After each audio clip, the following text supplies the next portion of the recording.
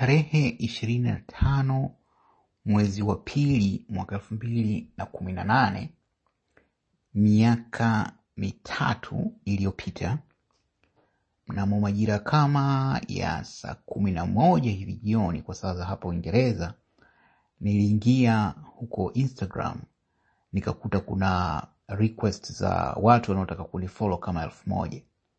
Kwa sababu akaunti yangu ilikuwa sio ya wazi, kwa hiyo maana yake mtu akitaka kunifollow ilikuwa inabidi afanye hiyo friend request. So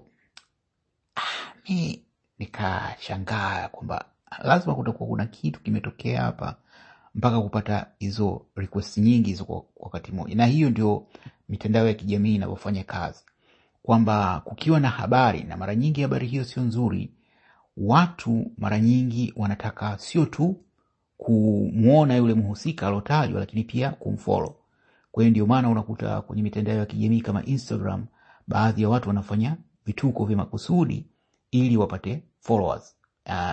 Yani mitandao ya kijamii ndio inafanya kazi hivyo. Na ndio maana sisi wengine ambao angalau followers sio haba, tukifano mie mtu akinitukana au akaniambia kitu cha kipuuzi huko mtandaoni, sana sana nitaishia tu kumblock kulikoni kubishana naye au kulumbana naye, kwa sababu sana sana ukifanya hivyo mtu ambaye pengine hajulikani watu huyu ni nani, kwa hiyo watu wanamfollow. Kwa hiyo kulumbana na mtu mtandaoni ni kama kumpiga teke chura, unakuwa unampa kiki, anapata umaarufu. So tuachane na hiyo. Kwa hiyo tarehe 28 mie baada ya kuona hizo idadi kubwa za watu, I was like, nikaenda Twitter nako nikaona followers kibao, nimekwenda Facebook nako follow. I said something is wrong. Ndio mimi napata wastani wa followers 50 mpaka 100 kwa siku kwenye hii mitandao ya kijamii, lakini haijawahi kufikia 1000 na upuuzi kwa siku. So I suspected something was wrong. And so baadaye nikapata simu kwa dada mmoja Mtanzania yuko hapa UK, akanambia nenda kwenye account ya Mange, kuna story imewekwa inakuhusu. Akasema nimefanya kitu gani tena, nimemkosea nini huyu dada? Basi nikawa nimekwenda hapo kwenye hiyo account ya Mange, nikakuta kuna video imewekwa pale. Na hiyo video ilikuwa inasema kwamba kuna mtu huyo ndio anaitwa Musiba. Mimi huyo Musiba namfahamu kwa sababu alishawahi kunitumia ujumbe kama like a couple of weeks before ya hilo tukio. Alinitumia message Twitter kusema kwamba kuna gazeti. I think like kama mwezi hivi before ya hilo tukio alinitumia ujumbe kusema kwamba anataka niwe mwandishi. Kuna gazeti linaanzishwa, kwa hiyo angependa niwe mwandishi, nishiriki katika kuandika makala kwenye hilo gazeti. Mimi sikumjibu kwa sababu I felt, na alinionyesha hilo gazeti ambalo linataka kuanzishwa. Lakini I was not interested kwa sababu kilikuwa ni kijigazeti tu fulani ambacho mimi nilikuwa sina interest ya kwanza kuandika tena kwenye magazeti. Nishaandika sana kwenye magazeti huko nyuma. So kwa hiyo ndio nikakuta kuna hiyo video ya huyo Musiba ametaja watu 10, takriban 9 au 10 hivi ambao alidai kuwa ni hatari kwa usalama wa taifa. Aliwaita watu hatari. Kulikuwa na Mange, kuna Maria Sarungi, kuna Mbowe, kuna Zitto Kabwe, John Heche, Tundu Lissu, na mie pamoja na karibuni watu 9 hivi. Akasema hawa ni watu hatari kwa usalama wa taifa, wachukuliwa hatua haraka.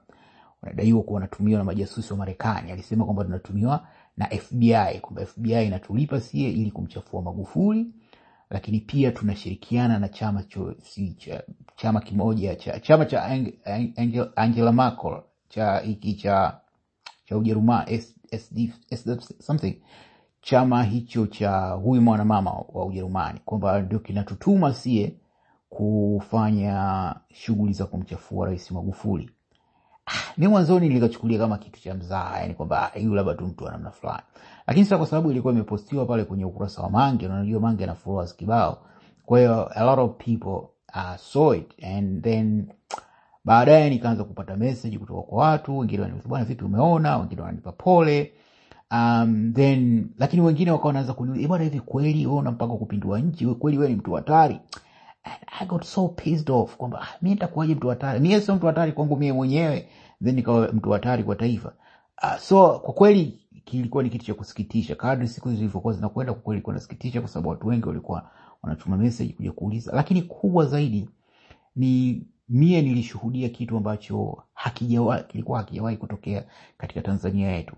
Tulizoea kuona wakina Nape Nnauye, wakina Mwigulu Nchemba, wakina Humphrey Polepole wakisimama majukwaani kuongea vitu kama hivyo dhidi ya Chadema, labda vyama vya upinzani, au upande wa upinzani labda wakina Mnyika, labda wakina Mbowe, wakina Lissu, wakina Lema wakiongea vitu kama hivyo dhidi ya CCM.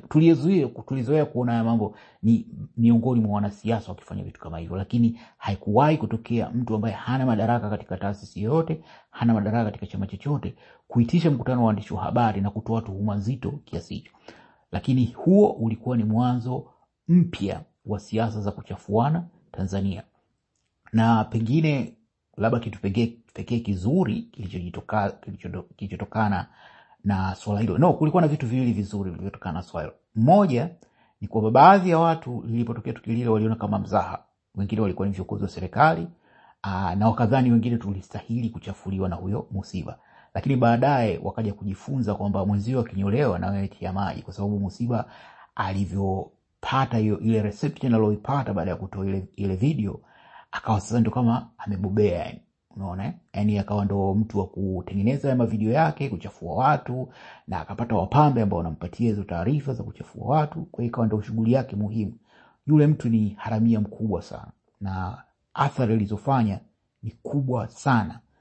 Nashukuru kuona sasa hivi kidogo ule umaarufu wake, hakuwa maarufu hivyo, lakini ile attention aliyokuwa anapewa naona imeanza kuyeyuka, na nadhani CCM wameshamtumia, wamemchoka. Wewe Magufuli kamtumia, kamchoka, kwa sababu alitaka kuwania ubunge akapigwa chini. Kwa hiyo nadhani ndo mwisho wake umefika, yani taratibu anapotea, lakini athari alichokifanya itaendelea kuwepo. Kingine kizuri cha pili kilichojitokeza na swala hili ni mie, baada ya kutajwa kuwa mtu hatari, kile kitabu changu cha Shishushu nilikuwa nimekichapisha miaka 2 iliyopita, yani mwaka 2016. Lakini baada ya huyu mpuuzi kunita mtu hatari, zile taarifa za kile kitabu zikaanza kufahamika. Nikakiuza sana, kikauzika sana kile kitabu kutokana na huyu. Kwa hiyo hutaki kitu kibaya kitokee ili upate faida, lakini kama kitu kibaya kinakuletea faida, hakuna ubaya. Kwa hiyo namshukuru katika hilo, alinitengenezea pesa kwa kunichafua. Lakini kama ninavyosema kwamba huo ulikuwa ni mwanzo mbaya ambao ulidumu kwa miaka kadhaa wa siasa za kuchafua. Musiba kachafua watu wengi sana.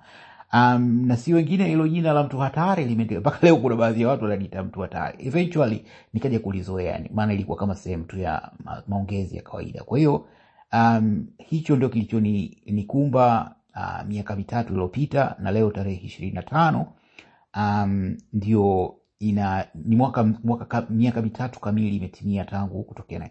Na baada ya kutoa hiyo video, baada ya kufanya hiyo press conference yake, Musiba kesho yake akachapisha gazeti, kwenye gazeti lake linaloitwa Tanzanite, akaweka picha zetu. Kwa mimi kulikuwa na picha yangu hapo, kulikuwa na picha ya Maria Sarungi, Mange, Freeman Mbowe, Maxence Melo, God Bless Lema, Tundu Lissu, John Heche, Zitto Kabwe na Mtatiro. Wakati huo alikuwa bado hajaiondoa kwenye upinzani na kuhamia CCM.